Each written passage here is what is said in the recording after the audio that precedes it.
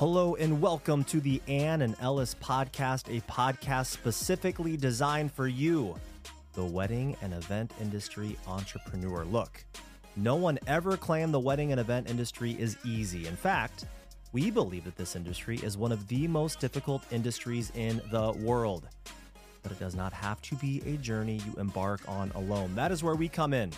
We are your advocates, friends, strategic partners that will challenge you to become the best version of yourself, both personally and professionally. We are unapologetically passionate and thrive on helping others achieve a level of unimaginable success, happiness, and inner peace. Welcome to the Ann and Ellis podcast, and let's get started.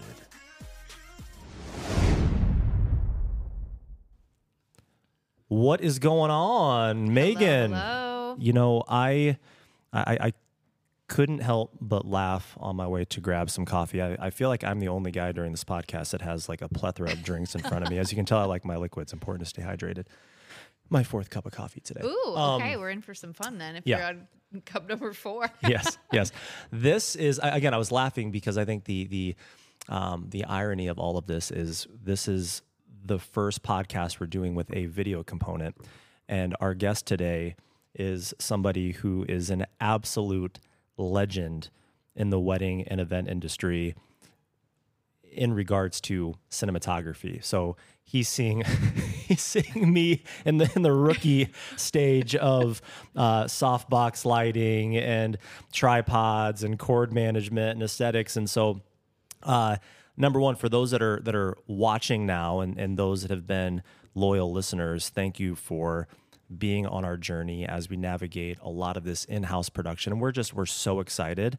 And as we have the first guest, now that we're kind of doing these things in-house, I am just beyond excited. Me too. So me too. If you don't mind, Megan, I'm gonna have you introduce the guest because I want to say a few things Arsalan Monawar has been truly a legend. When I started the venue, the thought of you being here was, I'm going to get choked up. Coming to film a wedding here was just like, I just would get chills thinking about it, based on your creativity and your connection with clients. So the first time you filmed here, I was over the moon. And I knew we were going to be friends. The conversation we had was about our dogs.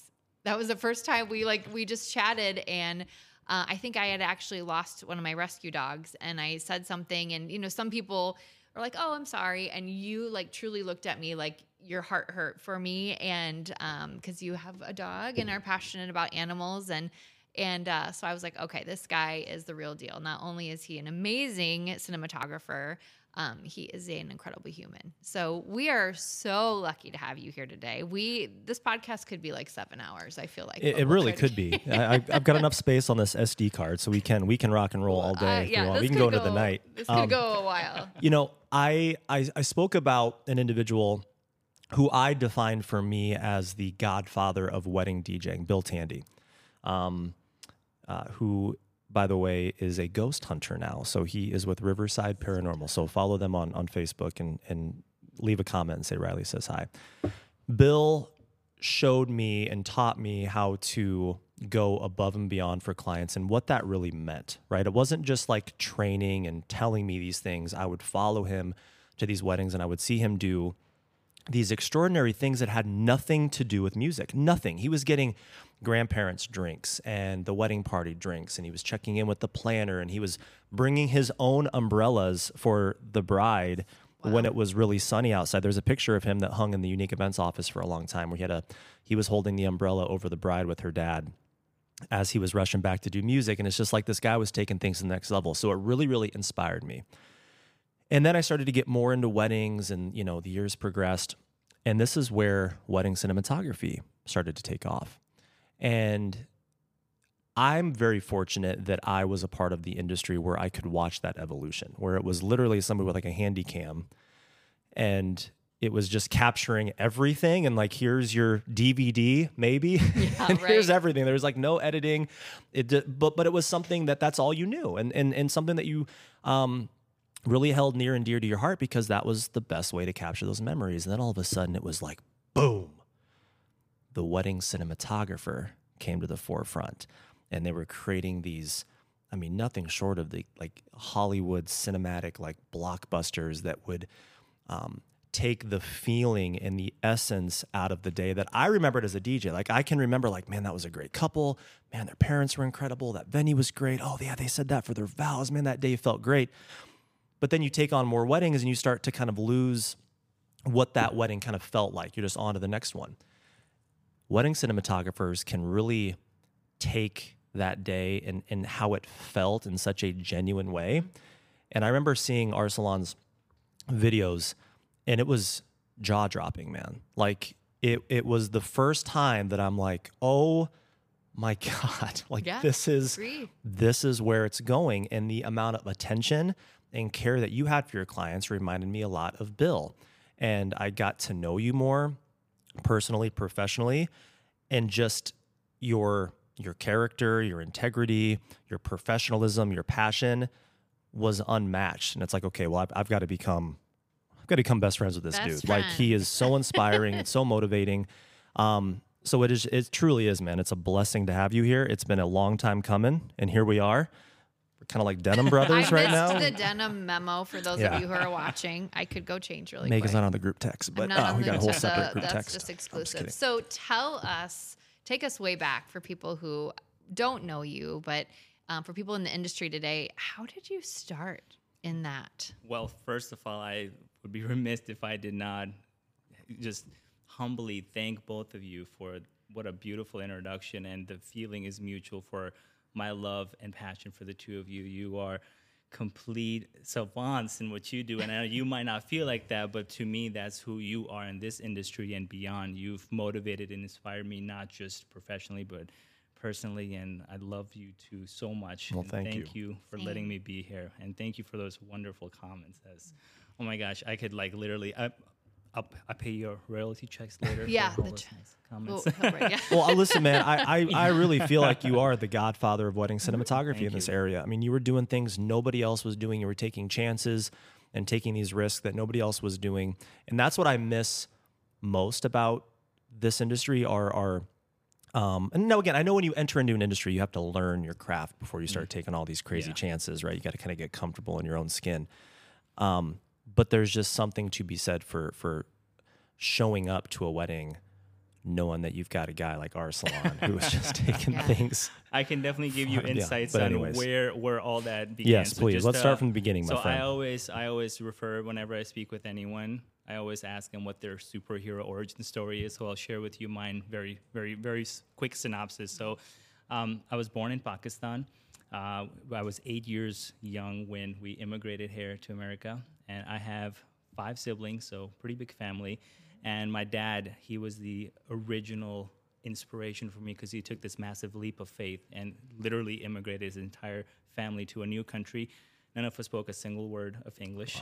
Wow. We came here, culture shock. We lived in this tiny apartment in Ames, Iowa with my uncle, and it was just like literally boots to the ground. He had $25. Just a classic immigrant story. Let's get going. Let's start. And he, from the beginning, showed me and taught me that mentality of just hard work and determination and focus. And he got me my very first camera when I was 9. And the second I started making films, and this is, I'm talking, and I still have the camera to this day, by the way. My brothers and I, what we used to do is we used to recreate Bollywood music videos because that's what we grew up. In Pakistan and India, Bollywood is literally its own ecosystem. And so we grew up, and to this day we watch Bollywood music videos. And if you've ever seen a Bollywood music video, it's literally nothing but a culmination of like color and everything, right?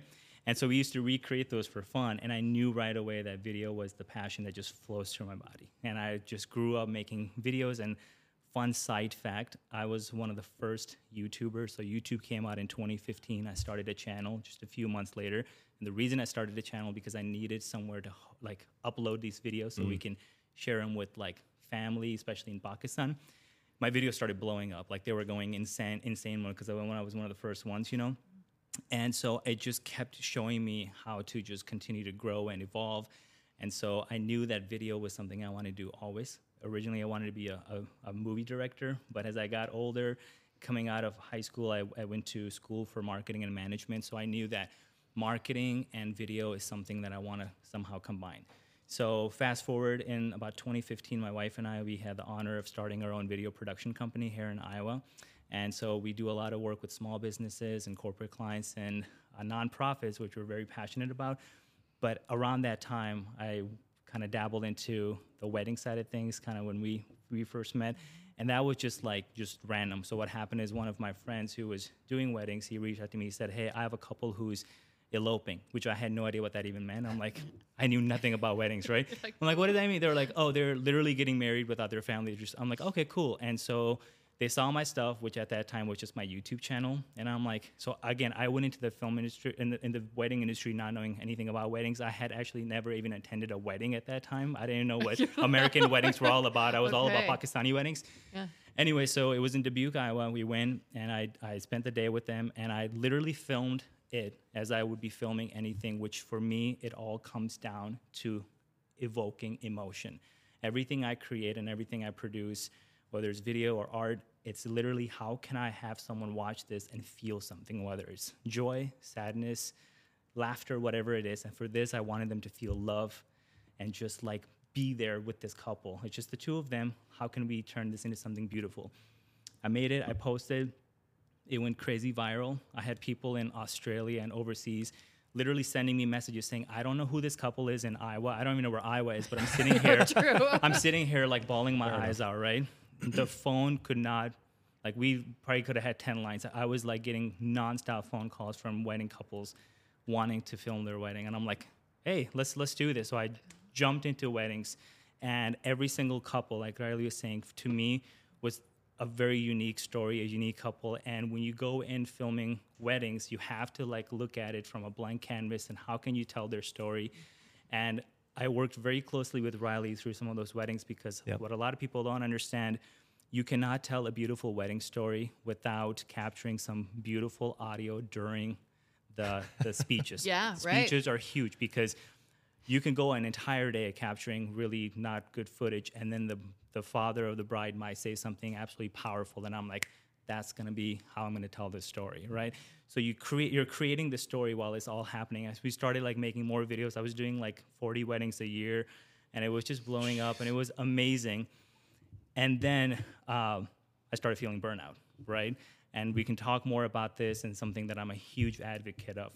I started feeling burnout. We were getting close to expecting our first child, my wife and I needed to take a step back because I was, I'm a huge advocate of anxiety. I have generalized anxiety disorder for the last 10 years. And so I needed to step back, and we made a very important but difficult decision at the time to completely retire the wedding side of things. But the stuff that I learned and what I created from weddings and how it blew up our business and our personal life and creating these amazing friendships like with you too has been something that will forever be a part of me. To this day, I still get emails and phone calls from couples who are like, I knew I wanted to book you before I even knew who I was going to marry. And so it's turned into therapy. I've had to talk to brides who literally are crying on the phone, like, you don't do wedding. Can you please come out of retirement? I've been asked to come out of retirement so many times, and it's definitely a decision that was hard, but it was something that was needed. And now we solely focus, again, on nonprofits, small business, and corporate clients. But again, my anxiety advocacy stuff that I talk about a lot is huge for me as well. So that's kind of like my superhero origin story coming to this point, but it's been quite an adventure, and I'm so excited to see how I can utilize everything I've done with the wedding side of things moving forward in my life. Well, I think you could totally be a Bollywood actor if you wanted to be. That's world's wide open for you still. You can do whatever you wanted to do. What I love about your story, because I think it resonates with yours and mine. You jumped in not knowing how to do exactly what you were supposed to be doing. And we get so many vendors or people asking, how did you do it? And the simple answer is I just jumped in. I didn't have the path laid out in front of me. I kind of carved my own way. And to me, that's so beautiful because what you learn from that, like you said, what you've taken with you that you'll have forever is you figured it out and you figured out your style. And I also love with, your work in weddings that you really took every client and said, I've got to be here. And you were immersed in their day. And that's how you created their story.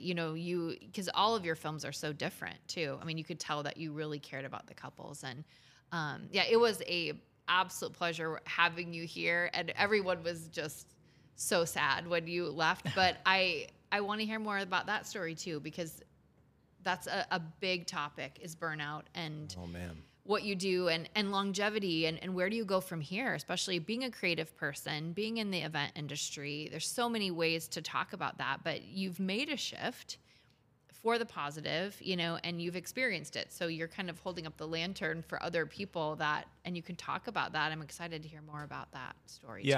Yeah. I would also ask too, in the most simplistic explanation to somebody that reaches out and says, hey, I know who you are, I've seen your work, I'm willing to pay you X number of dollars to get you there, and you're saying no. In your mind or through your words, what is the reason why you decided? And I know it has to do with anxiety, but I think for the individuals that are listening or watching in this industry that I know feel that same type of anxiety, but they're still in it because maybe they're really scared or fearful of what's going to happen financially, personally, emotionally to their livelihood if they stop doing it. I mean, you took a stand, which is really tough to do. You know, I've made the announcement several times that I'm getting out of DJing, not because I don't enjoy working with couples, not because I don't enjoy DJing, but a lot of it is based on my kids getting older, my wife, Melissa, who has been, you know, home by herself with the kids for years and years and years. Now, again, there's a sacrifice to everything you do to be the provider, but it's a really hard thing for me to say no, specifically when it's a couple that I've worked with before, or if it's like a sister of the bride who got married 2 years ago. And I remember their family or just that type of wedding. I'm like, oh man, this is going to be a great one. Yeah, let's do it. Let's do it.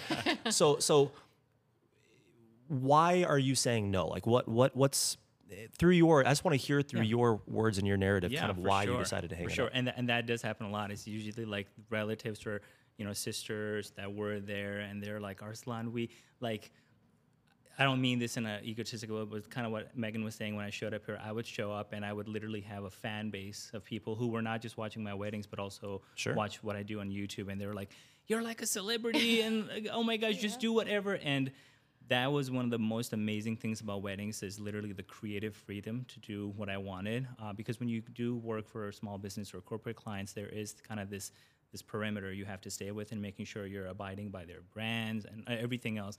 Weddings, I would always ask the couple, like, is there a certain feel or look what you're going for? And they're like, whatever you do, we will love. Just do whatever you make. I'm like, that's smart. Smart answer. Which is wonderful, but also can be frightening. So just to put it in context for folks who don't know the behind the scenes of wedding cinematography, and I'm just going to say this, that this is not digging at any other part of the wedding side of things. For me, weddings is literally you're working as a team, a collective team. When you show up to the day, the couple has literally handpicked you as part of their creative team. And the more the creative team works together, the more streamlined and beautiful the day is. And I'm talking like cinematographer, photographer, DJ, florist, everyone. Definitely had occasions where some folks did not want to be a part of the team, and y'all know how difficult that can be, just like with anything. So with weddings, something that's really different in regards to the other side of the other vendors there. With video, I would have spent probably months talking to this couple, figuring out who they are, getting to know them. You show up to the day of the wedding and you spend about 10 to 12 hours filming this beautiful footage. And then the night ends, and for folks that are like the florists or the caterers or even the DJ, their obligation to this client at that moment has kind of ended, because other than leaving reviews and touching base and how can we help you in the future, you can move on to the next wedding, right? For videographers, now the hard work starts, where you get home and you look at literally this blank canvas, which is your editing software.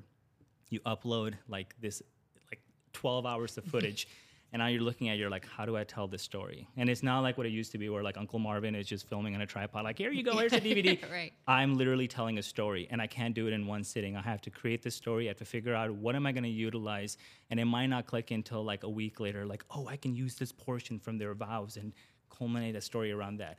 So I'm doing that, and it takes about 40 to 60 hours to tell this amazing story. And the couple knows that this might take up to maybe 2 months, right?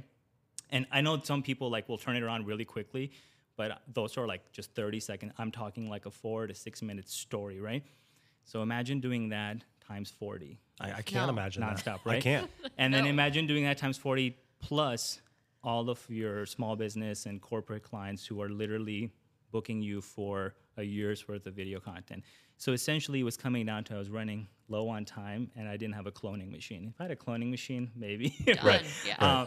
But then after our son was born, and this is something a lot of people don't talk about because they don't think it's real, but as a man, I struggle with postpartum depression. It happens to men as well. It just doesn't happen, and again, I talk about that quite a bit. Yep. I felt like I was losing a sense of who I was. When you go through this grieving process in regards to like the loss of a normal life, which do you think is normal at that time? You're transitioning, you're shifting.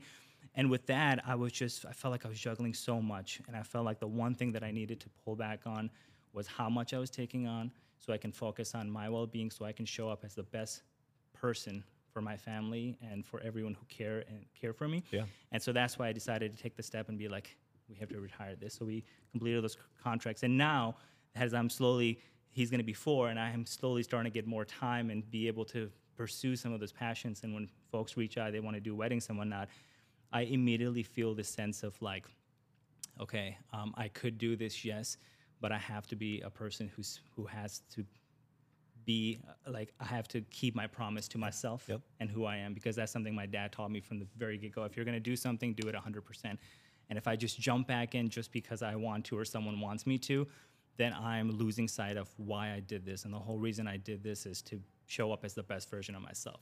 It is a very difficult no. It's always hard saying no to someone who, especially when they message you and they're just raving and they're just like, and they tell you you can create whatever you want and we will pay you. And some people are like, here's a blank check, right? And I'm like, okay, what's more important, monetary or my mental health, right? So you have to just like, for me, it comes down to I have to stand my ground and believe in who I am, because for every no, and this is so true, it sounds so cliche, for every no, there's 10 yeses. Isn't that the truth? I will say no, and a door will open for 10 yeses that'll serve not only our business, but also us personally. And also, I'm able to serve others in a more meaningful way, right? Whether it is a nonprofit, so it opens up, because I do a lot of like philanthropy, video production work for nonprofits who we truly believe in.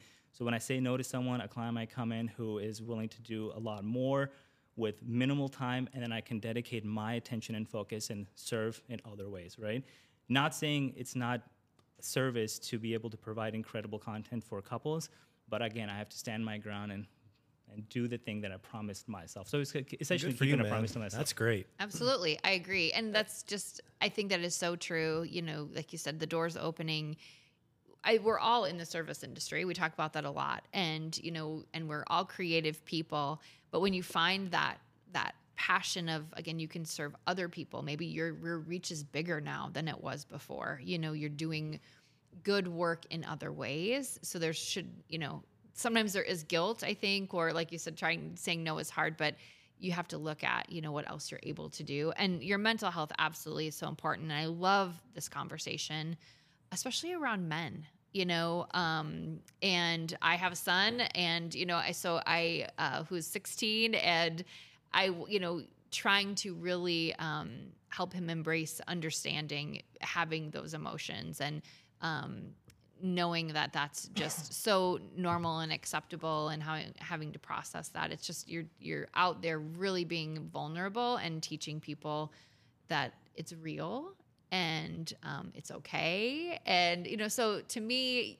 do we miss you, and do couples miss you? And I'm sure you'll get requests forever and ever to do weddings, but you've got other things that you're, doing that are, I think, just as important, if not more important. So, well, I remember we would take these really early morning walks. Remember that in Marion? Yeah, absolutely. And you were talking a lot about the next thing that you're going to do. And I cannot agree more when you said it's amazing what happens when you start saying no based on your purpose. on how many doors truly open up. I remember, I don't know if Jess Denton remembers this or not, but shout out to Jess Denton. I remember when I went out on my own as a DJ, I was just telling some of these fellow wedding professionals that I work really well with and just have a lot of respect for. Hey, I'm going out on my own. If you have any clients that would be interested in my DJ services, I'd be forever grateful. And she had said, and so we were talking a little bit, and I remember toward the end of the conversation, she goes, Riley, the universe is always talking. You just have to listen. And that piece of advice followed me up, even to this day, where in our mind we shut doors. Like you saying, I'm not taking on weddings sounds like you're shutting the door on that chapter, but in reality, it's really just you're proceeding to the next chapter, and the amount of people that I know you've been influencing based on the chapter that you're currently writing, surrounding, the focus on mental health. It's a very vulnerable subject that a lot of men, a lot of leaders, CEOs, and, the masculinity of kind of camouflaging any and all vulnerabilities. I think you're breaking down those walls, and it's really inspiring to see somebody who's doing it with so much confidence at the same time, right? Because I remember going back to those walks, you were talking to me about what you were going to be doing, and it was like overnight, you just came on the scene, and I remember you telling me how your audience has been growing and showing me these numbers. I'm like, holy cow, man. So talk a little bit about, as you entered into the world of YouTube and Instagram, what that brand meant for you. And talk a little bit more about kind of where you're at now and where you're going. Because I love talking about the future. I'm very futuristic. For sure, yeah. And speaking of the future, if you have any dreams and aspirations talking about the universe, know that everything that you have ever wanted and desired in your life, it's already happened. Time hasn't caught up yet. So just love that. Just keep that in mind, right? Yes, going back to starting the Instagram and YouTube channel dedicated, at that time I was talking heavily on law of attraction and stuff like that, but it all stemmed down to anxiety and mental health. Like that was the baseline of everything I want to talk about, is to how to take care of your mental health and your well-being. Because growing up in Pakistan, if you guys think there's a stigma around mental health here, y'all have no idea how bad it is. Like literally, men are always told, you have to show up with strength and courage. You can't show any vulnerability, not realizing that vulnerability is what is, like shown as strength and courage. Sure, right. And so even to this day, people are just afraid to open up about their well-being, even though they're suffering in silence. They're crying themselves to sleep. So I'm always showing up that you have to talk to people in your life, and even strangers who are literally crying themselves to sleep, and just show up with kindness and grace. And so my whole purpose with that was talk about anxiety and mental health in a way that's meaningful, and to show people that anxiety is your superpower and it is literally a part of who you are. I always related back to when Peter Parker in Spider-Man, when he gets bit by a spider, right away he doesn't know what's happening to him. It's one of the scariest things that ever happened to him, until he starts figuring out how to harness that power. That's what anxiety is. It literally, when it first happens, you start feeling these horrific physical and mental symptoms, whether it's a full-blown anxiety or panic attack. I remember in one of your episodes you were talking about taking a Bang energy drink on an empty stomach, and you were with a client and you felt like this out-of-body experience. Like that's what anxiety and panic attacks are like, right, for people who struggle with it daily. And so just talking openly about what is going on. And for me, it came down to anxiety is talking to you and telling you you're either doing too much of something or too little of something, whether you're not getting enough sleep, you're burned out, like whatever it is. So when you start listening to it, you're able to like really harness that. So I started creating content around anxiety, mental health, and all that stuff. And it started blowing up specifically in Pakistan and India, because there was people that were already following me from overseas. And the reason that it really blew up, and this is really going to like be an eye-opener for your audience. Riley already knows this. I don't know if I've ever, so I'm going to quiz you quickly, all right? Okay. Oh, geez. Okay. So in Pakistan and India, most parents, not all parents, most parents tell their children they can grow up to be one of three things. Do you know what those three things are? Let me guess. Based on, I would say, a doctor, Yep. a lawyer. I don't know what the third thing is. So Something in that, you, yeah. you definitely got that. So, so most parents, not all parents, most parents tell their kids in Pakistan and India they can grow up to be a doctor, an engineer, or a failure. Right? That sounds awful, but that's literally what it is. So what does that mean? So essentially what that means is there's these kids to this day, every single day, born every single day, always living these, that are creative artists, entrepreneurs in their being, right? Whether they want to be a DJ, whether they want to be a dancer, an artist, a filmmaker, whatever it is. But because they're told that they can be one of these three things, they grow up without this sense of purpose. So they're struggling with anxiety, they're struggling with depression, suicide rates are really high because they're not living their purpose. So I come up and I start telling them, hey, you have permission from the universe and from yourself to be who you are. Because Pakistani and Indian parents, their biggest struggle that they have is they want their kids to have the things that they never had. But to them, they feel like the only way they can succeed is to be an engineer or a high-paying job. We live in a beautiful world where you can make like 7 figures doing something as a side hustle, right? Like what a beautiful time to be alive. And that's what I started cultivating and teaching. And that started blowing up and people started resonating with that, not just in Pakistan and India, but here in America as well. How can you take yourself and start applying the things that you are passionate about? And that kind of going hand in hand with, shutting the door on weddings, but then opening it to other ways. You can constantly make a living and be purposeful and passionate, but how can you do it while maintaining your mental health and not burning yourself out? So I started teaching these kids. To this day, I get messages from kids in Pakistan and India saying, I was this close to taking my life. And then out of nowhere, your video was recommended on my feed, whether it's on YouTube or Instagram. So why would I stop making content when I'm talking about things that are literally saving someone's life? And so I speak with them and I get them the help that they can with where they're living, But that's the struggle we're dealing with every day. So as creatives, as entrepreneurs, as business owners, as wedding professionals, we have to open up about our insecurities and vulnerabilities because your voice, I can keep talking about this stuff, but the way Megan says something is completely different than how Riley says it and how we can all say the same thing 3 different ways, but the audience that's going to resonate with you is totally different than your and mine audience. So there's no saturation or oversaturation in regards to talking about things that you believe in because someone out there who is suffering in silence needs your voice, and the way you say it, no one else can. So I commend anyone who's listening and watching, if you're close to taking this step that you have not taken yet, please do, because someone is literally waiting for your voice, right? So that's why I'm so passionate about what I talk about. Thank you for sharing that. Yeah, it's it's so incredible. on the way, literally on the way here. Okay, so you were meant to say that to me because I was thinking, as we grow our brand, and I keep thinking, who really wants to hear from me? Like, I mean, there's a million. I don't know that I want to put myself out there or put, that much. And what you just said made me think one person might, who's, I have a lot of different paths I've taken, but I should share it because hopefully I could help somebody who's, I've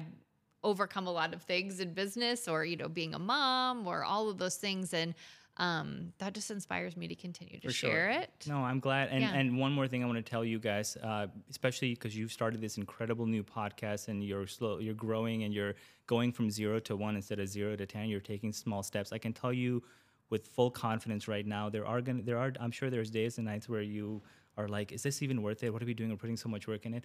I guarantee you, if you were to stop your podcast right now, you're going to run into someone later today or tomorrow saying, hey, what happened to the podcast? I was listening to it nonstop. And you're like, wait, you were? You never commented or said anything. So there are people that are consuming your content and loving it and growing from it, and their own personal development is moving forward. But they're never going to tell you because they're those silent fans. Yeah, and they're there. the They silent exist, audience. All right, Yeah. they're there. All right, and I can guarantee you, there's people listening right now that you have no idea listen to every single word that you guys say. So don't stop doing what you're doing because there are people that need your voice. Well, we appreciate that, and it's wild when we receive messages, whether it be through Instagram or, I'll get text messages from individuals that I haven't talked to for a really long time that aren't even in the wedding industry, Sure. but something that we talked about resonated with them. And it's amazing when one message comes across, you're like, it fires you up.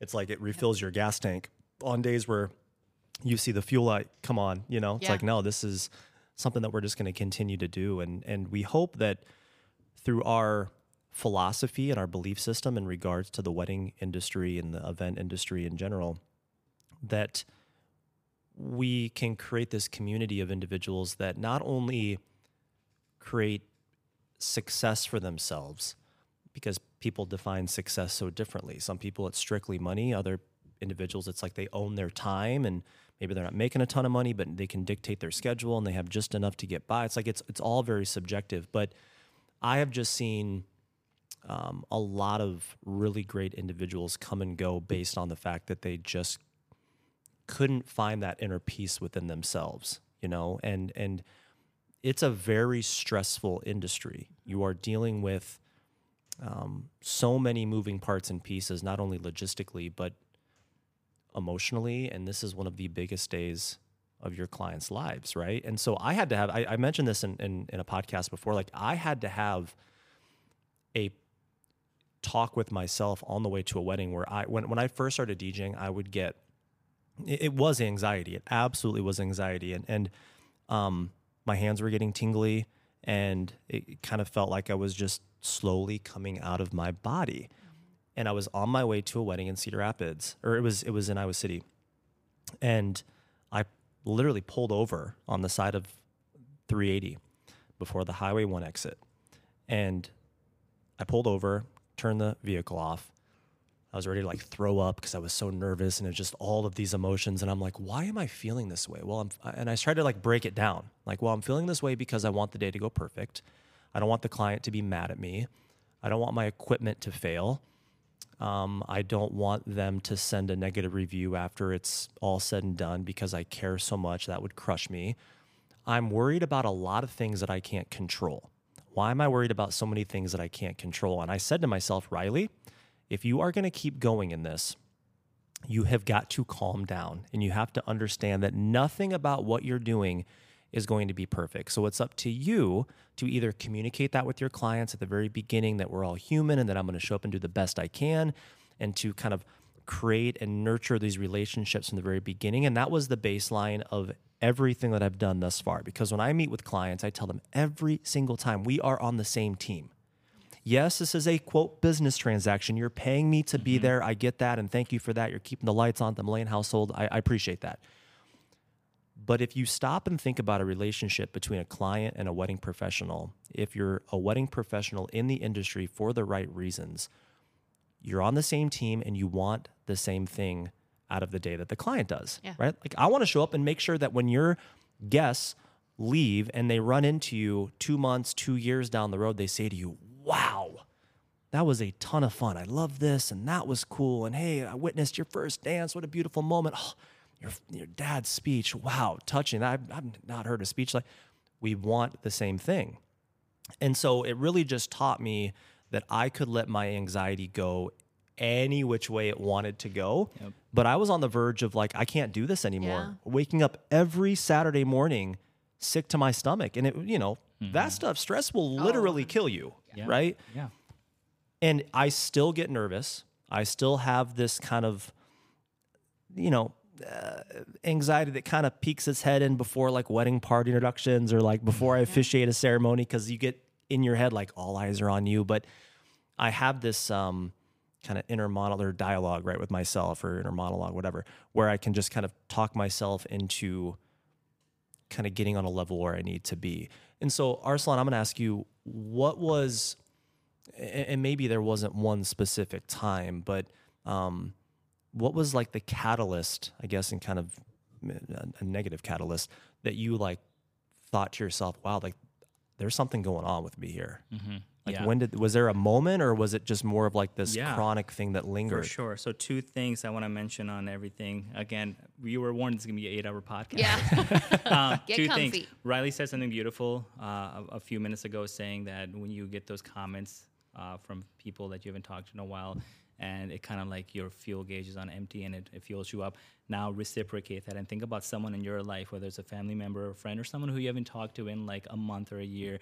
Literally, I challenge you just to send them a message or call someone and say, hey, and then share a memory with them about something that you did together or something about them, and then remind them how special they are to you.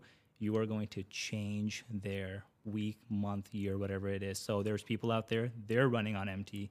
Give them that little bit of love too, okay? So what Riley Absolutely. said, so that's Love my that. challenge to the Absolutely. listeners. So now talking about anxiety, what you just mentioned, you literally, your body and your mind, we're going through fight or flight, right? So our entire being, we are made up of 30 trillion cells, which are constantly vibrating when we start getting tense and nervous. And anxiety, oddly enough, shares the same characteristics, same exact framework, what's going on in your body, as excitement. Anxiety and excitement are the same thing. The only difference is how we perceive it. Is it a threat or is it a joy?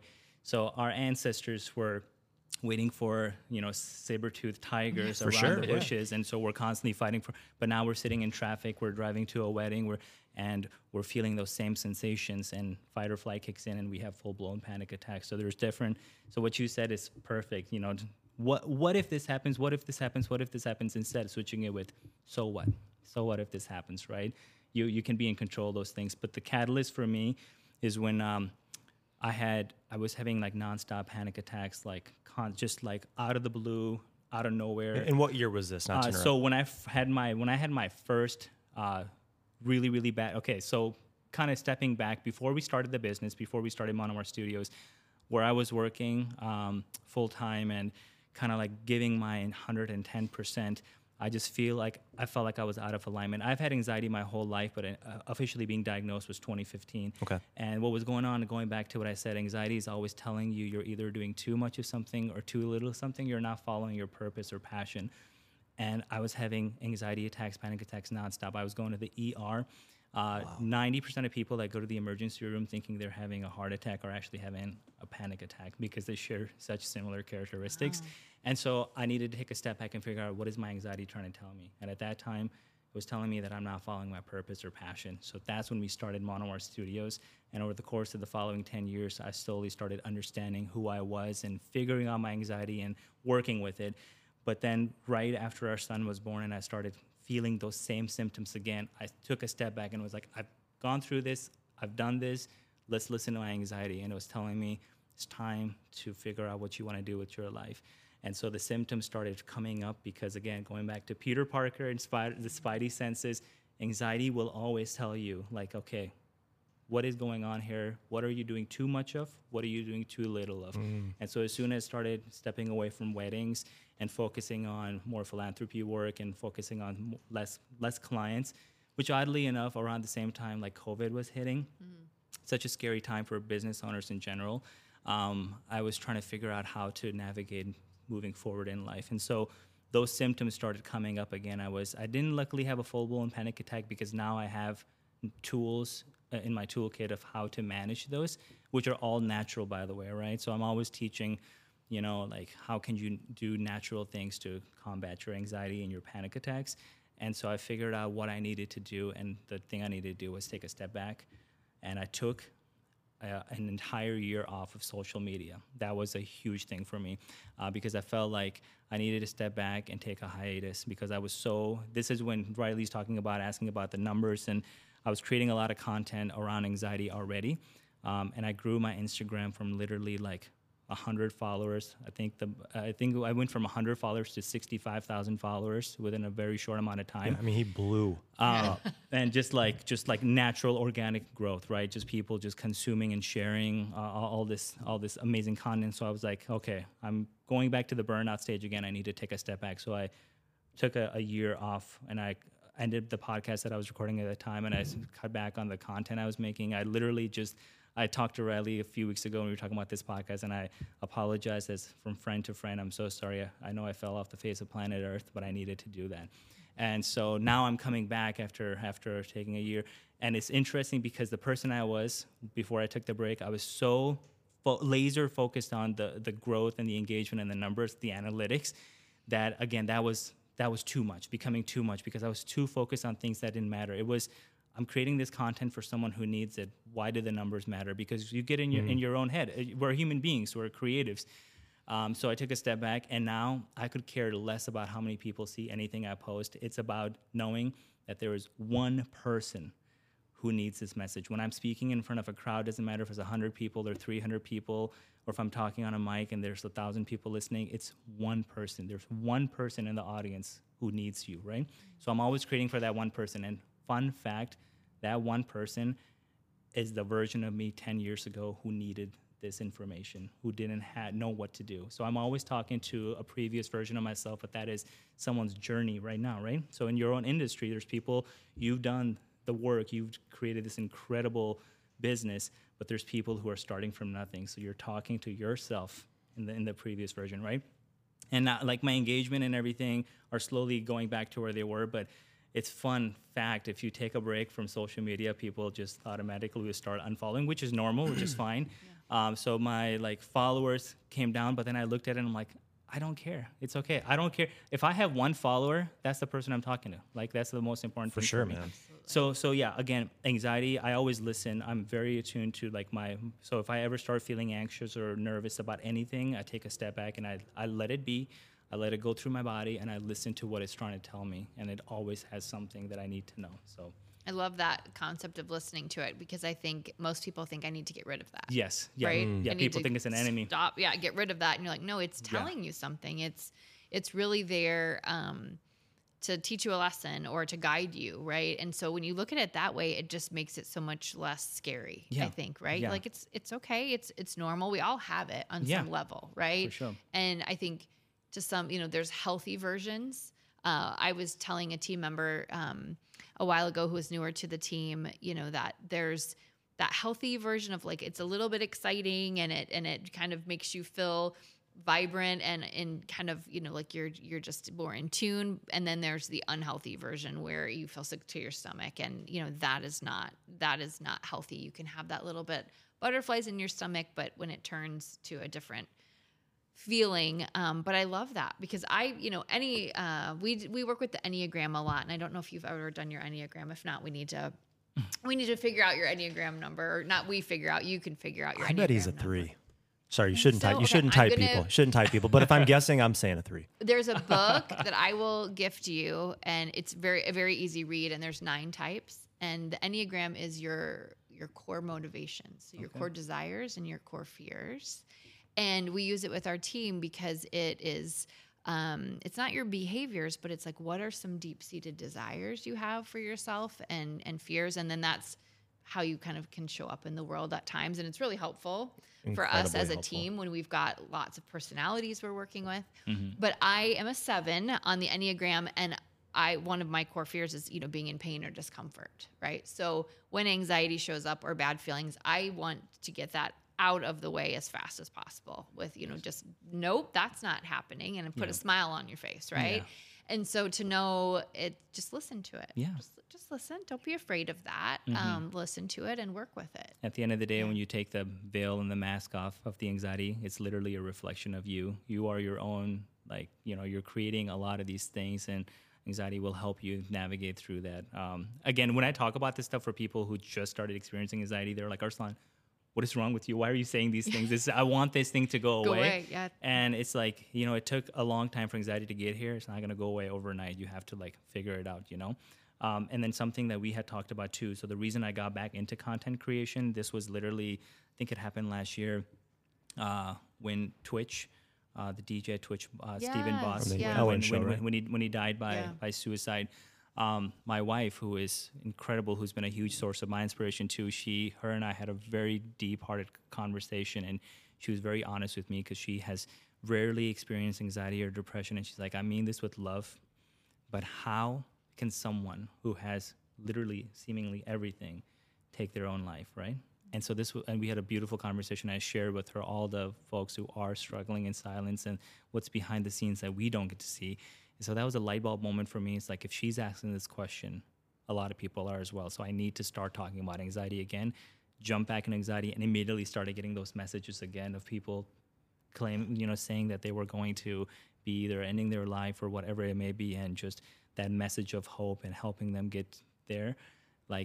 That light bulb clicked off again. And so again, having that beautiful conversation, but realizing that there's people that seemingly look like they have everything. Megan, you just mentioned, you put on a face, you have to make sure you're smiling, but something might be going on behind the scenes that you're not feeling okay about. And that's the thing most people don't know about either with our industry and us as entrepreneurs and creatives. we could be having the worst day of our lives, but the switch has to go on, and we have to make sure people understand that we are showing, because again, you want to show up as the best version of yourself, even if you're like in pain back there, but other people don't need to know that at that moment, because they want to make sure that you're okay, because if you know what I mean? Yeah. So again, that is the world we live in, but Yeah. but as entrepreneurs, as creatives, after a wedding, I'm sure the next day I felt like I was hit by a bus. Absolutely. Because Same. you are literally on 1,000 energy, right? Because again, as business owners, if it is your own brand and your business, you have to make sure that you're showing up as this, which you are, right? Which wholeheartedly you are, but even if you're struggling, we have to mask and hide those. But if you do that long enough, you sometimes lose sight of, why am I sad? Like, what's causing me to like feel this way? And you have to shine a light on that. And once you resolve that thing, then you can continue doing the thing that you're passionate about. Not saying we're not passionate about that, but we tend to like push that under the rug, right? You guys know what I'm saying? Absolutely. Our Yeah. industry especially, right? Even just from what we, like you said, what we just actually do every weekend, our team, you can't have a bad day at a wedding day, right? You've got to show up, and you, like you kind of suppress that enough, and that becomes a real issue. So I'm sure there's a lot of other vendors out there that feel the same thing when they're tired, or something's going on in their personal life, and we are in an industry where sometimes we have to mask that. And it's so refreshing to talk about it and make it real, and to make sure people in our industry address it for sure. Make sure that it's okay. And I think I speak for you two as well, but I'm very attuned to how other people are feeling and their emotions. So the first time I did meet you, and to this day, I'm so sorry for your loss with your puppy.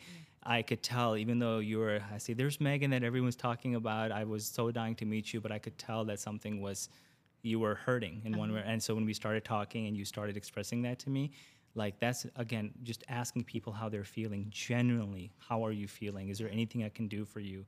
And not having just those mundane conversations like, oh, yeah, I'm good, everything's good. It's like, hey, you can be honest with me. Like, I'm here for you, and being that voice of reasoning is really important, whether it's our industry or just out and about, just running into someone you haven't seen in a while. I love that. Yeah, it's a very dynamic relationship. What I meant to say was, it's so meaningful and valuable to have dynamic relationships with people. It is. Where you can really tell somebody else how you're doing. And they not only will hear you, but they'll feel that. Yeah. And they will really come to your aid as an advocate for a solution, or to at least just take a second and digest what that other person is feeling. Listen, just sometimes you just need somebody to listen, and you just need to say, I'm feeling this, and it just can be really cathartic to be able to get that out and have people that listen. Well, that's why it's so important to have, when I say strategic partnerships, because I'm creating this really in-depth course, I guess you could call it, about how to network with the purpose, right? I just came on the scene as a photographer or cinematographer, and maybe you are just uber talented, and you think the key is, well, I'm going to go to networking groups, I'm going to shake hands with a lot of people, and maybe that's going to result in business, and there's my positive return of investment. Been there, done that, years and years and years and years. And what ends up happening is very much like social media trying to find your audience. You're doing that in a physical sense with other people. And so a lot of the things that I like to talk about specifically with newer DJs is that the way you grow your business is through strategic partnerships. And it's not just strategy on how to toss business back and forth. And if you do this for me, I'll do this for you. It's not just you scratch your back, I'll scratch mine. It's way deeper than that. It's developing these kinds of relationships, right? It's like business almost becomes secondary because of how genuine your relationship is with that person. Agreed. And that's where the magic happens in regards to your sustainability with business, because I see a lot of people out there that have a lot of talent and a very high skill set for what they do, but still I can't help but think to myself, unfortunately, it's only a matter of time before you start to run out of momentum because you haven't taken that time to really gain and establish these meaningful relationships with those that will be an advocate for years and years and years and years to come. And so a couple things I want to go back to because it's truly just I'm curious. Again, I don't think I've had a full-blown anxiety or panic attack. If I have, it's normally been due to like caffeine or something like that. Getting to a point where you have to go to the ER, what are the symptoms of that? Like how, in that state of mind that you're in, how do you come up with a sense of reason to say, okay, I can't control this, I need to go to the ER? I'm just truly curious because, and I asked that question, I want to follow this up. I asked that question because I can almost guarantee you there's at least one person listening that might be experiencing anxiety or depression or these panic attacks, and they've never experienced them before. Yeah. And so are they saying to themselves, man, I don't know what's happening. Is it something that I'm like ingesting? Like what is it? But like the first time you had to go to the ER, because that's like, to me, that's like wild. It was frightening. Yeah. Like what were the symptoms? How did you yeah. like, I got to go? So panic attacks and heart attacks tend to share a lot of common symptoms, but when it's happening, you definitely feel like you're having a heart attack, even though the fascinating thing is if you were having a heart attack, the symptoms are different. But when you're going through that, you're like, I feel. So the reason it happens is you start feeling new symptoms that you've never felt in your life before. So automatically this red signal, this starts going off in your brain that something is terribly wrong. And what your brain is doing, actually, your whole body, they're trying to like reset your system and take blood flow away from essential organs because you are literally in a fight or flight state, meaning your body and your mind think that there is danger around you. Meaning like saber-toothed tiger or like your life is in danger. And so blood flow starts rushing into different parts of your body for survival purposes. But when that's happening, you start feeling symptoms that are so scary because you think something is wrong, but nothing actually is wrong. So when I first started having a severe, like debilitating panic attack, I was just driving, and out of nowhere I started feeling my heart was just racing, right? I just checked my pulse and it was going so fast, and I was like, okay, what's happening? I started sweating, even though the AC was on. I started sweating. I felt like this out-of-body experience, similar to what you had when you had that Bang energy drink. Just this out-of-body experience, like I was levitating above. Just joint pain, fatigue, like all these things. But then the biggest one that happens is all your senses go on tenfold. So everything felt like it was laser focused. All my senses, like everything sounded like 10 times louder. It looked like crystal clear. Again, my body going to fight or flight, preparing for danger, and how can we survive? But I thought I was having a heart attack. Went to the ER. They did a full panel. They checked, my heart. And for anyone listening who feels like they may be having any of those symptoms, the very first thing you can do is get a clean bill of health. Just get your annual physical, whatever it may be. I was just going to ask that question, like how to get ahead of it, or like where do you go from there? Yep, get a clean bill of health. And this is how scary panic attacks and anxiety can be. So I got a clean bill of health, and the doctor was literally like, "You are the healthiest patient I've ever seen in my life. Just keep doing what you're doing." I was That's good news, Doc. Great. Thank you. Yeah, Thank you. but get this, where do I Riley. go from here? Get this, Riley. This is something most people don't realize. This is the scariest part of anxiety in the beginning. I got home. I felt really good. I'm like, I got a clean bill of health. Nothing is wrong. So I was laying there. And all of a sudden, those symptoms started coming up again, right? Because I was feeling anxiety. And then this is what sucks about anxiety in the beginning. It's so scary. My brain starts going to, what if the doctors missed something? Maybe I have a brain tumor? And all of a sudden, hypochondriac kicks in, where you start looking at every small symptom and you start focusing on it. Is it a brain tumor? Is it a heart condition? Like whatever it is, even though the doctor has done everything and they can see from my blood work everything is good. And that's where the work starts.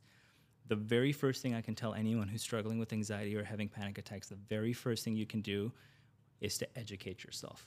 Very simple. Literally start consuming everything you can, whether it is like I talk wholeheartedly about all the symptoms. One of my most engaged, viewed video that went viral is 5 scary symptoms of anxiety that are completely harmless. And I list the 5 that I was feeling. And so if anything, watch those videos, watch videos like that. Is that on YouTube? It's on YouTube, yeah. Okay. It's like the very top video that people see. I also share my anxiety story. But again, it's things that I didn't have back then. I started looking, I couldn't find anything about people talking about anything that I talk about now, right? Yeah. So a lot of these resources are now available. Just go and educate yourself, and you will slowly and very and then eventually very quickly realized that anxiety and heart attacks and panic attacks are two like totally different things, right? Wow. I even did a video on the difference between a heart attack and a panic attack, and you can start learning and understanding. So again, keep up with your health, make sure you're getting a clean bill of health. But the crazy thing too is if there is something seriously wrong with us, our body will find other ways to tell us. So if you're having heart issues, there's other things that are happening. So that's why they said the number one symptom of a heart attack is like severe pain on one side of your body, and even then, like you can go and get that checked out. But anxiety, the what it does in a beautiful way, but also a scary way, it'll find a way to get your attention.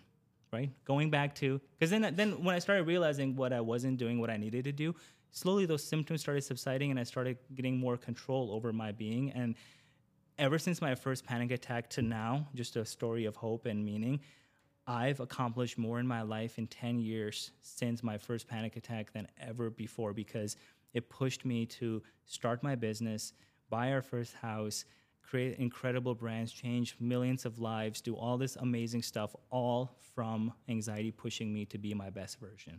If it hadn't done that, I would still be like an anxious, nervous wreck, not knowing what I needed to do. So just listen to it and educate yourself. That's the first mistake people make, is they always push it away. They get scared by it. They don't know what's going on. Just start educating and learning about it, because you will understand what's happening to you. They assume versus educate, right? Yes, yeah. So just educate, and that's where you got to start. It's interesting because as we're talking, I'm thinking about something that happened yesterday. I've talked about this to our team and Megan, and we've talked about it on the podcast, and it's something that my wife Melissa and I talk about a lot. You put a microphone in my hand, I can talk in front of 5,000 people, no problem. Not out of ego or anything like that, but because I can control the situation. I can control the narrative. I can control the environment to at least the best of my abilities. Where I start to get what I would absolutely define as social anxiety is when I'm in, I'm not going to use any specific places, but I'll use yesterday as an example. I'm not going to say where I was, but it was an ice cream shop. And I can tell you like what a nightmare scenario is for me where I start to get that social anxiety triggered, and it happens very quickly, is we were in this small area where there's seating, and it's just Melissa and I, and we got our ice cream, and we're just kind of hanging out, talking a little bit. And to the right of our table, there's a group of 4 individuals. They're a little bit older. One individual is on their speakerphone talking to somebody, so there's like noise going on over there. Other side of me, there's a mom, and there's 4 little kids, and 2 little kids are like jumping up and down, and they're making a bunch of noise. There's no music playing.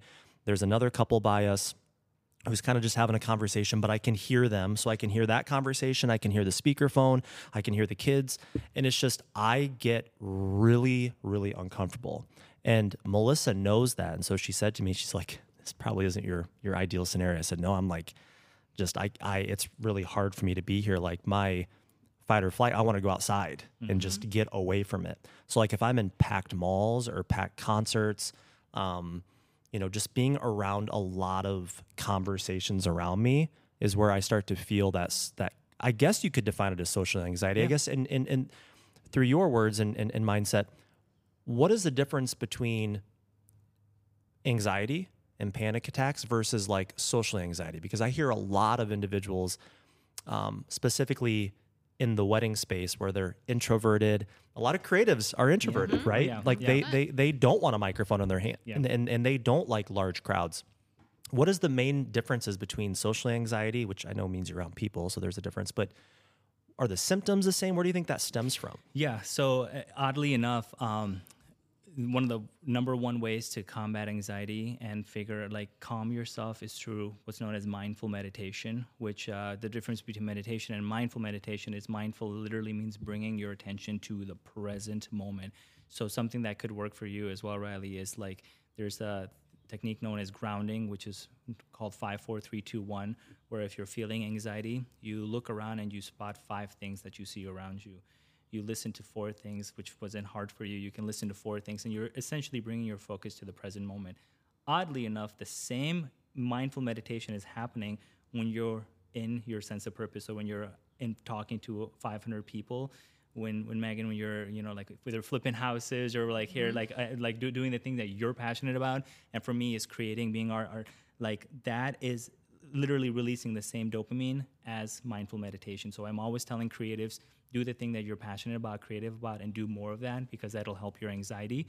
But social anxiety literally has the same physical symptoms as anxiety in general, because anxiety is overarching and everything falls below it. But social anxiety definitely has, a lot of people are to the point that they can't even go to like functions or parties and stuff like that, because they would much rather be alone and isolated and stuff like that.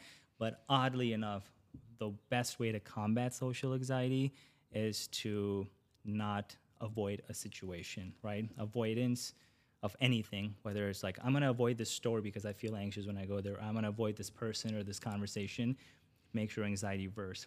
So if you remember at one of the places I spoke several years ago, I shared the story of buffaloes. Yeah, okay, so yeah. this goes hand in hand with that. So buffaloes do something very fascinating that other animals don't do. So if a buffalo or a herd of buffalo are standing in a field and a storm is approaching, coming towards them, most animals, what they would do is they'll run away from the storm, making sure that they don't get caught in it. A buffalo will run towards it, get like stormed on, and get in the middle of the eye of the storm, and then run through it, because they know there is no way they can outrun this storm. That's what anxiety is as well.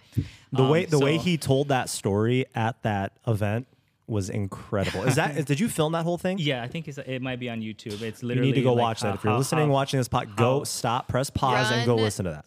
The storm. Run through the storm and through it, because the more you run away from social anxiety, and by the way, I want everyone to know that there are debilitating symptoms and whatnot that you feel, but again, those are the ones that you need to face head on, because the more you do that, the more power you're giving yourself and the less power you're giving anxiety.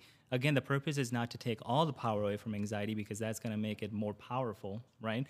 But you want to tell your anxiety, like, I see you, I hear you, I welcome you, okay? Yep. How can we work together, right? So allow it to be, don't fight it. Social anxiety, everything you're feeling, all those sounds that were going off. And I've been in an environment with Riley where I've witnessed that. I can see your anxiety building up. What you need to do is you need to look at Melissa and just start a conversation and start zoning everything out, or allowing that to be. So the more you like run through it like a buffalo would. By the way, there's so many amazing stories of animals and how they handle anxiety that I talk about as well. We can learn from them. Yeah, for sure. Yeah. So creatives, entrepreneurs, which entrepreneurs are creatives, we are way more prone to anxiety and mental health related concerns, because our creative part of our brain is the same exact part of our brain that produces anxiety. Wow. So the what if situations and going to this creative imagination land of like, what if these clients hate me? What if I did the worst job I could have done? Like, this was awful. And turning that into like, so what? So what if this doesn't go the way, like, you can troubleshoot it, you can figure it out, because we always go to the what if, like the worst case scenarios, and that's our creative brain working. So entrepreneurs are very prone to anxiety because of that. I agree, because I think oftentimes, I think of the two of you especially, there's things that you wouldn't want to turn off about who you are, right? And even if that means battling some anxiety, myself included, that also is who we are in the creative sphere. I'm curious to find out, being a man, right?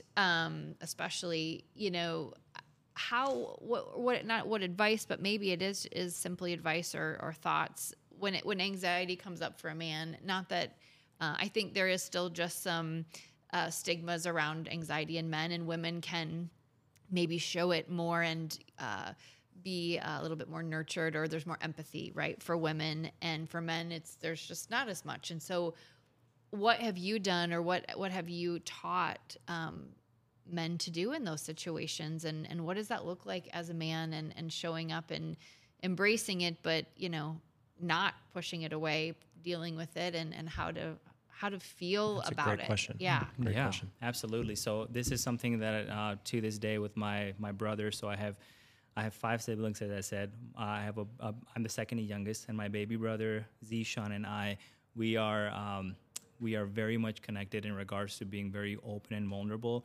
So we lost our mom when I was 13. She died from breast cancer.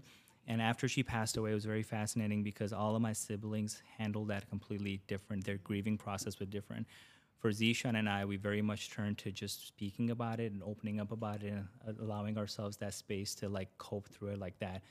My older brothers held that in. They held that grief in, they held that pain in, and they just felt like it didn't happen. And I've noticed anxiety and depression in all of them. And so I always bring it up like, okay, let's talk about this. Like, what's bothering you? And they're still very hesitant. Like, no, I'm cool. I'm just being like, this macho, this personality of like, oh, I can't share my emotions. I have to be strong for everyone, right? And so the very first thing you can do as a man, if you're feeling anxiety or depression or any kind of pain and suffering, share that with someone that's closest to you, whether it may be your significant other or someone like a best friend, someone you can confide in, and just be open. The thing that's really odd for people is they feel that they don't want to be a burden to someone, number one, and they feel like no one is going to listen to them. But it's so interesting. The second you start opening up about your pain and suffering, the person you're speaking with, they not only confide in that, but then they can share, they can understand that, wait, we can talk about this stuff? Like, dude, I'm going through the same thing. I'm having the same issues. Tell me more about yours. And so then you start talking like, okay, I'm struggling with this with my business or my personal life. I just feel like I'm going through this pain or suffering. And then that person will open up to you. And then you've opened up this dialogue and conversation. If you don't feel like there's anyone you can trust to talk about those things, just know that there's incredible community and support groups out there. Just even like going to Facebook and typing in mental health anxiety group or whatever, and just like finding whether it's in your community but I can personally guarantee for the majority of people, there's someone in your life you can open up to, and you might be afraid to do so because you're afraid to like unravel those emotions. But the second you do that and you start peeling away at that pain and suffering, you start revealing this beautiful side of you that's going to help you show up as the best version of yourself to your loved ones and to yourself as well, because again, people are just constantly suffering in silence, not knowing that they can open up. So just confide in someone and just share like, hey, can we talk for a second? Just, do you want to go on a walk? For me, like going on walks is so therapeutic. Like, hey, do you want to meet up and go on a walk for 20 minutes? Or, hey, can you jump on a phone call and just be like, hey, man, listen, I'm struggling with this. And I know this might sound odd, and just open up and you'll be blown away at what happens. I think a lot of men are fearful of the perception about them changing. Does that make sense? Absolutely, yeah. So if I said to somebody, hey, this is going to sound kind of odd coming from me, but I'm sorry for X, Y, and Z thing. I've been going through X, Y, and Z thing.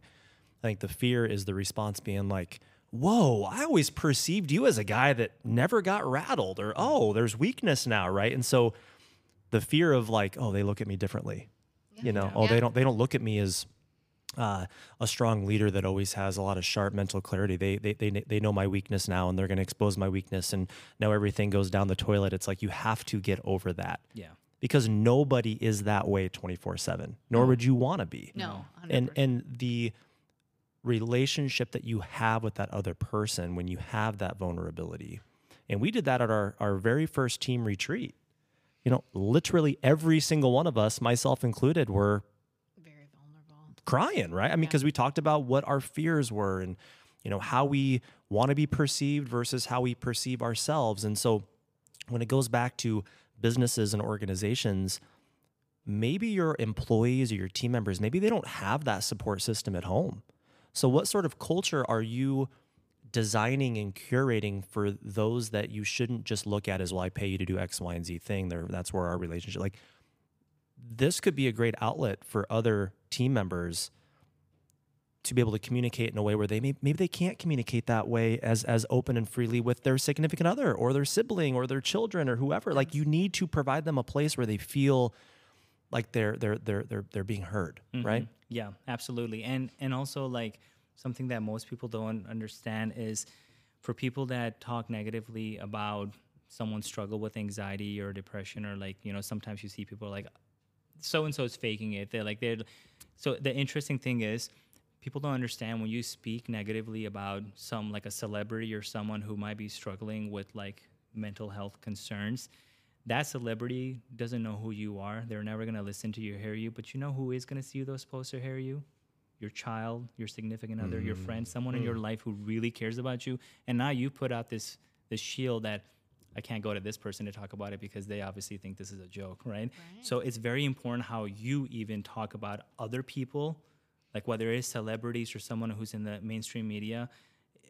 Not just anxiety or depression, but just anything else in general. Anything, right? Anything. yeah. Like if you start putting out hate and other things that you know in your heart of hearts it's not the right thing to say, those people could care less because they don't know who you are. But the people that are closest to you, they will see that. So you have to be very mindful of how you're showing up to your loved ones. Yeah, and by the way, a lot of people don't know this, that the way Facebook at least is designed is if you put up a negative comment, you see, like if you're following that, if you're a friend with that person online, yeah, it'll show you, yes, like if it's like a KCRG article or something, yeah, man. you'll Yeah. see somebody put like, Yeah. I agree, this is terrible, or I don't know, she's dumb, or blah. Yeah. It's like you just randomly see those things. But aside from that, to your point, having children, you're shaping them with every single thing you say and every single thing that you do. Like my son is going through a phase right now. He's 8.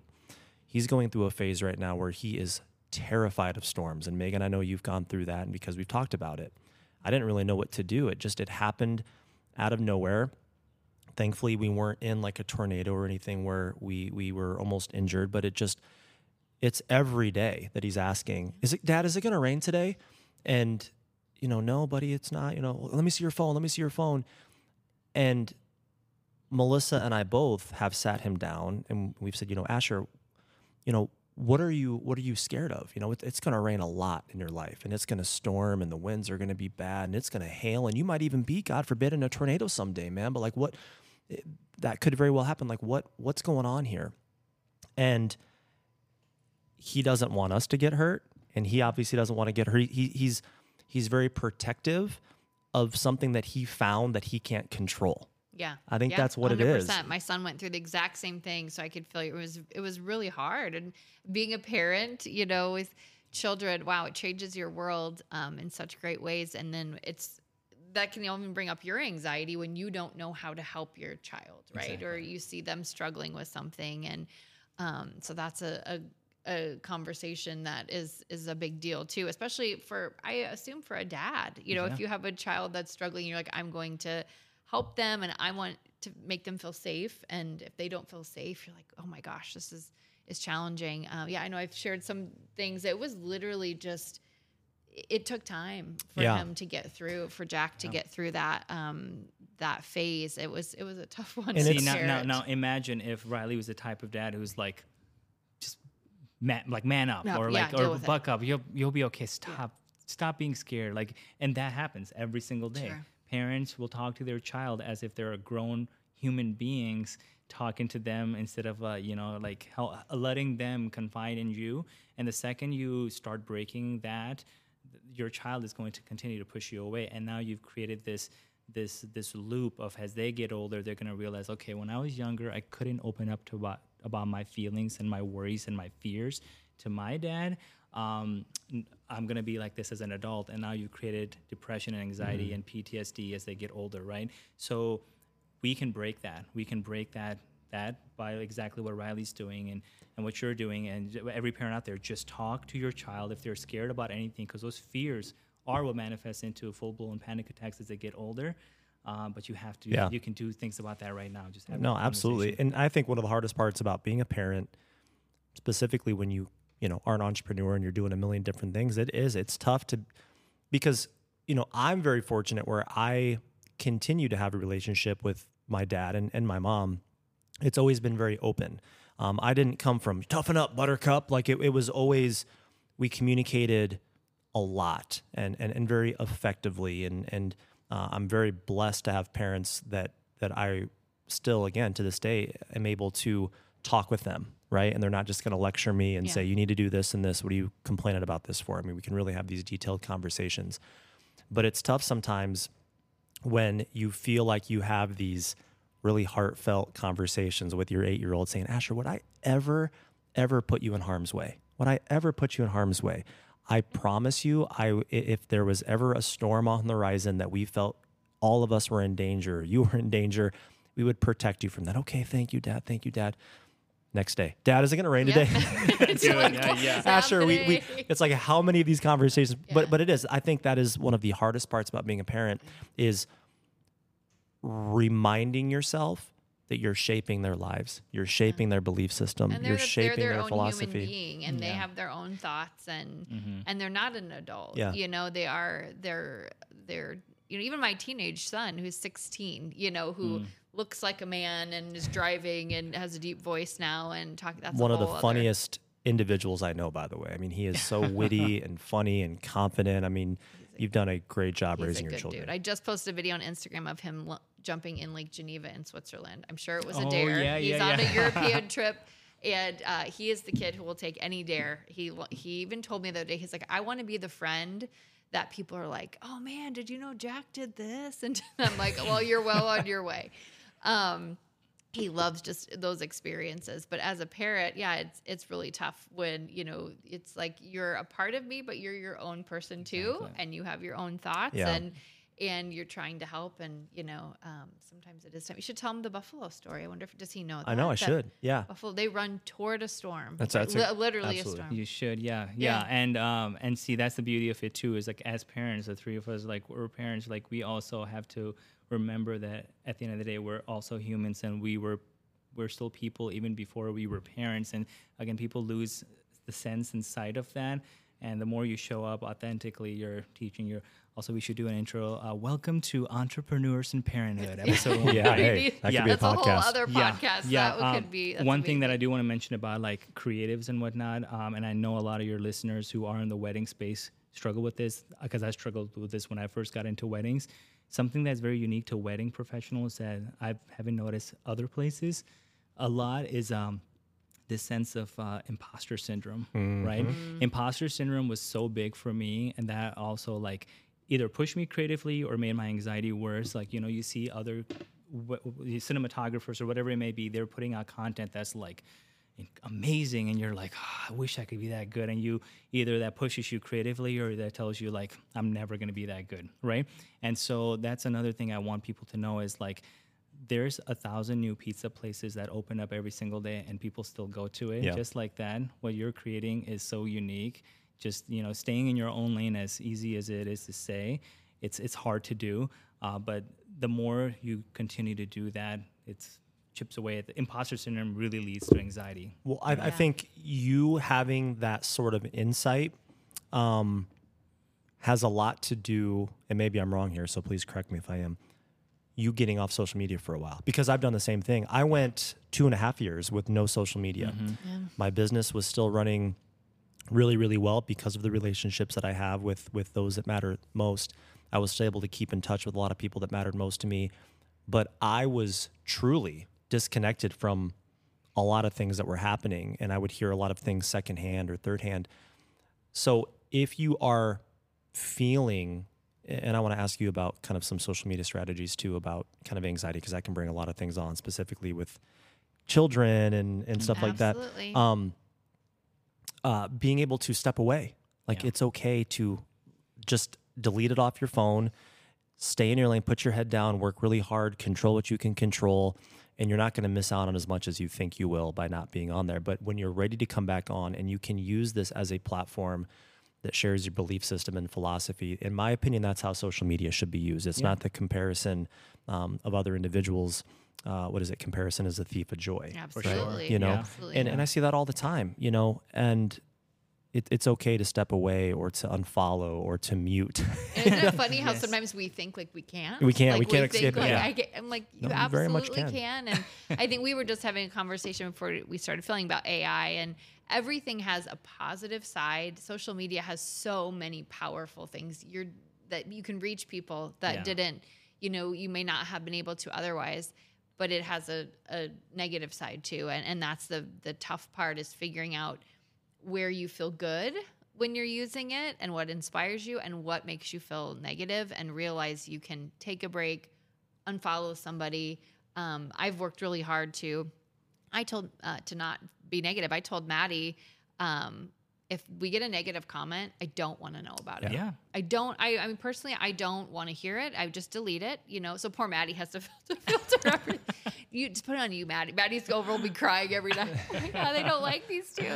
I'm like, but for me personally, I do not like negative energy. I don't even want to like bring that up to be like, I don't care. I just don't want it in my life, And so I've found ways to just get that part out of my life. But it is a powerful tool. So yeah, talk to us about, especially for people that use it to create our businesses around it. It's our marketing platform. It's how we share what we do.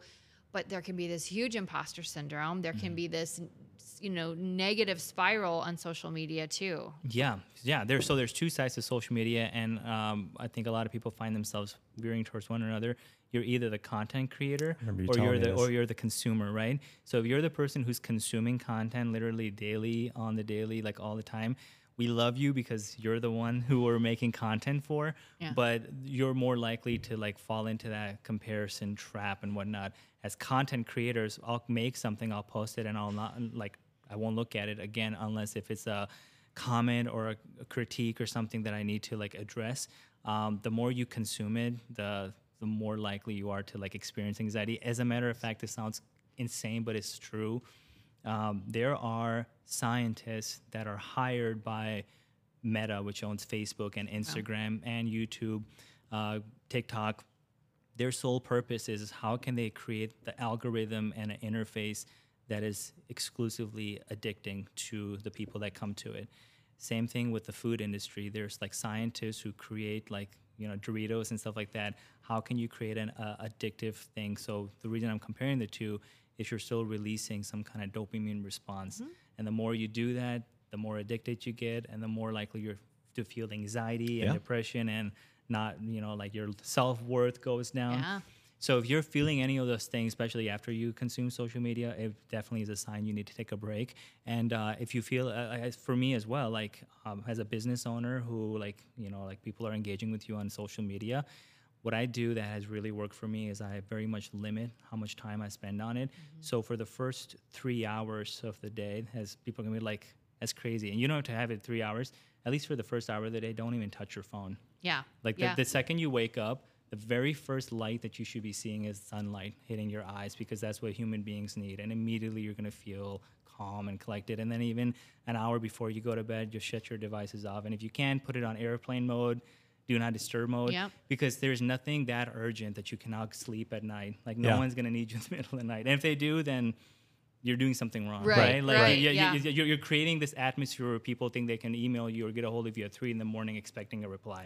Absolutely. So you have to create an environment where people know, like, oh, they're less likely to reply during this time because they don't even check. Like you can even create out-of-office responses or whatever it is. Even on Facebook, when people message me on Facebook, I have a messenger that goes off saying, because I don't check Facebook messages, and so I have people like either email me or something if they want to get a hold of me.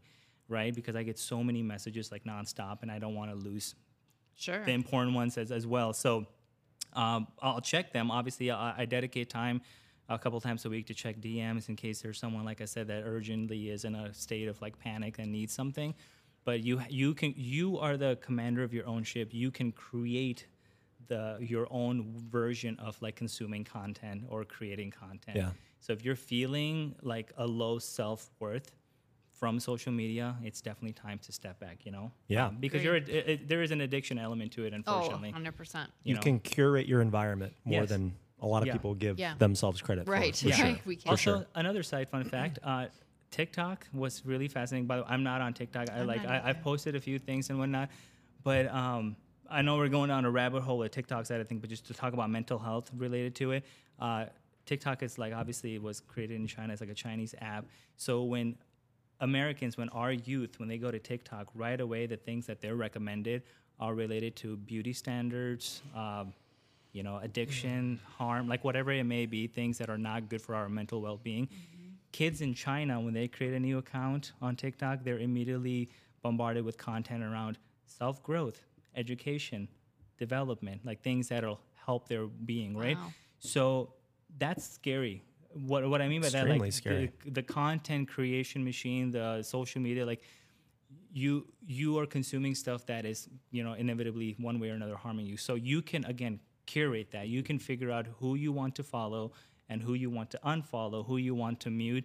You don't have to be, just because it's your best friend from high school that you haven't talked to in 30 years, if they're posting stuff that isn't good for your well-being, it's okay to mute them. There's nothing wrong with that. And I feel like we live in a society, we can change that mindset, Your mental well-being is, at the end of the day, most important, whether you're a business owner or just anything.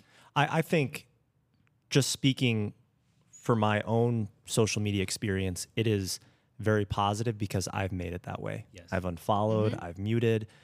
So the things that I'm seeing, I want to engage. I want to say, congratulations. I want to share a new coffee shop because I know the individual that's opening it, and I want to congratulate that individual on a new promotion. Nothing that I'm seeing is like, oh, man, why is that person so ego? Like I've unfollowed them a very long time ago. I've done the same thing. And that's up to you. Nobody can do those things for you. Yeah. And it's scary when you start to think about the youth and the standards that are being designed around them. It's a tough one to navigate as my kids are getting older. So are your kids on social media? How do they navigate? Yeah.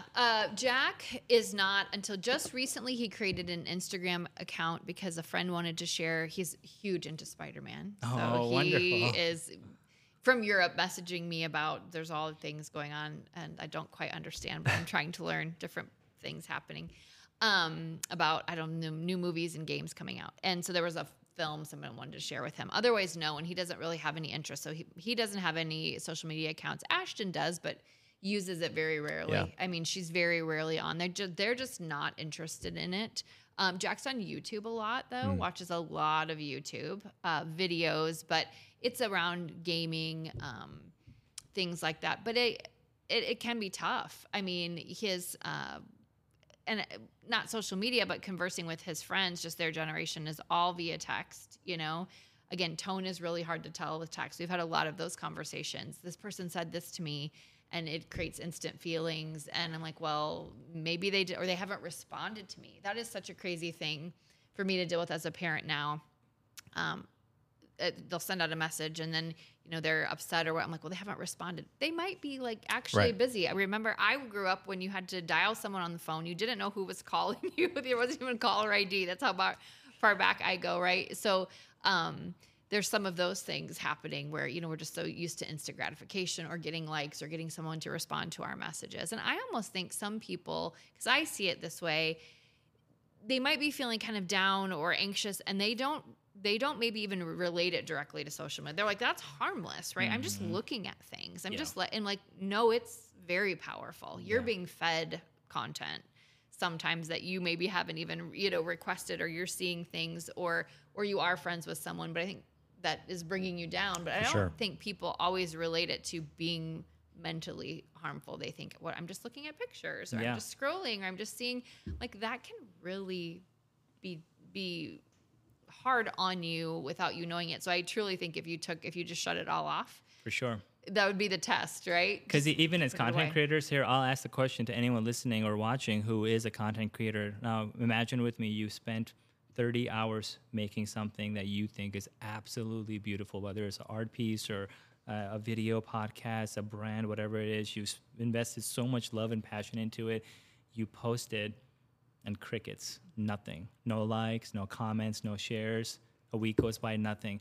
How can you not feel anxious? I just put cricket sound effect. Yeah, right? You were waiting this whole episode. Thank you. He finally said crickets. What else is on there? Because I can run through. But you know what I mean? And that automatically the response goes to worry, which leads to fear, which leads to anxiety, which leads to depression. It all just trickles down, all because nobody engaged with you, right, on social media.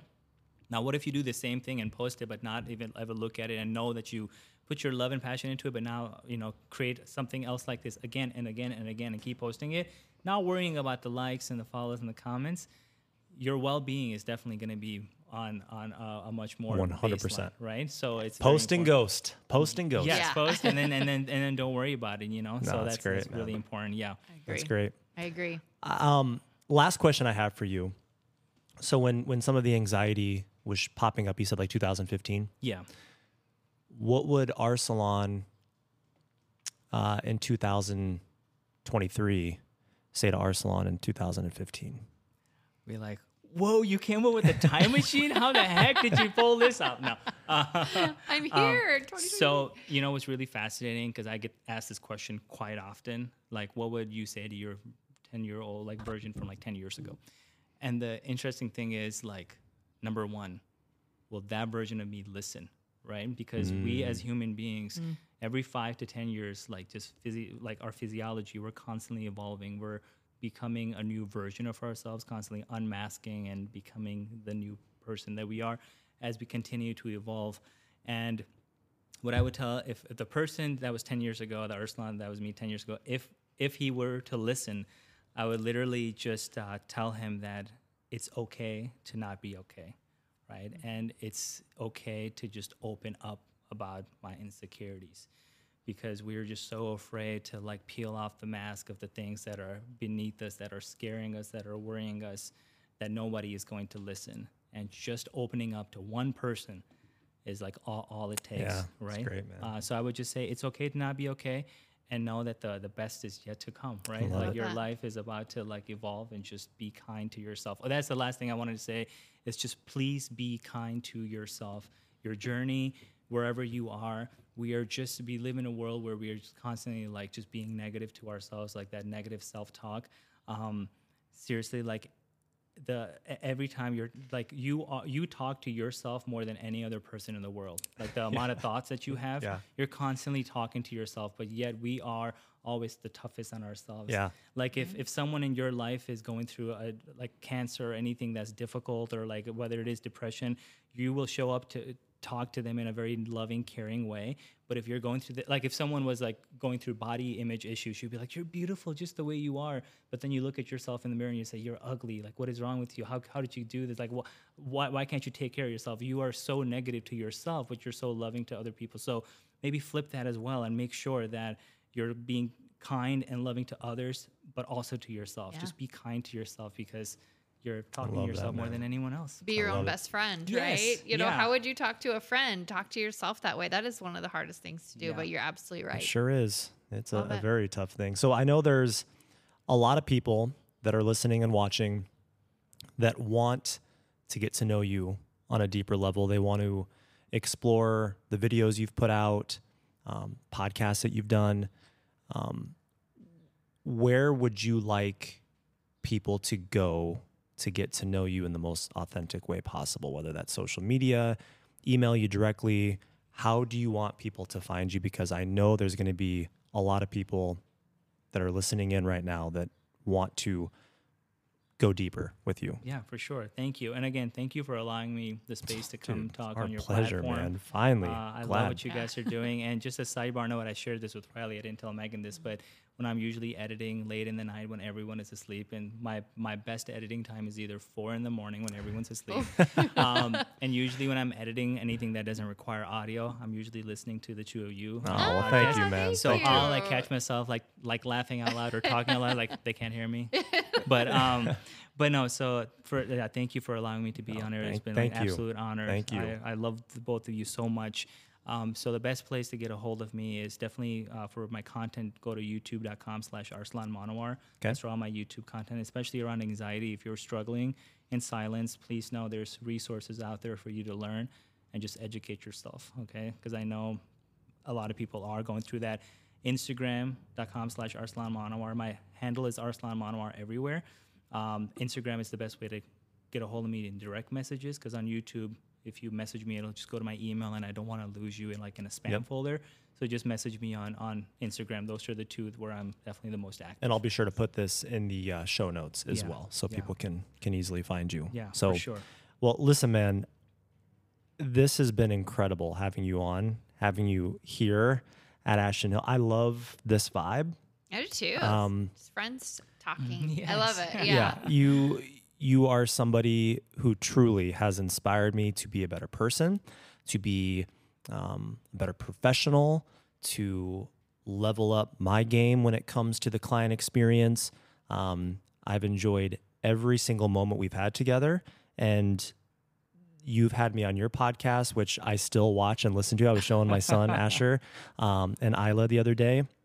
It was just so well done from the production side of your thing. So I'm if individuals listening have like, this is the first time kind of seeing and hearing Arsalan, I'm so excited for you, the listener, to learn more about Arsalan, because he is such a blessing in so many different ways. Thank you so much. Thanks for being here. This is wonderful. I love you guys. Thank Love you. you too. I Thank you, I can't Arsalan. wait to come for part 2 in Yeah, the next year. absolutely. When we have like 1 million followers. The door is always open. This is not the last time you're going to be on here. So thank you so much. So much.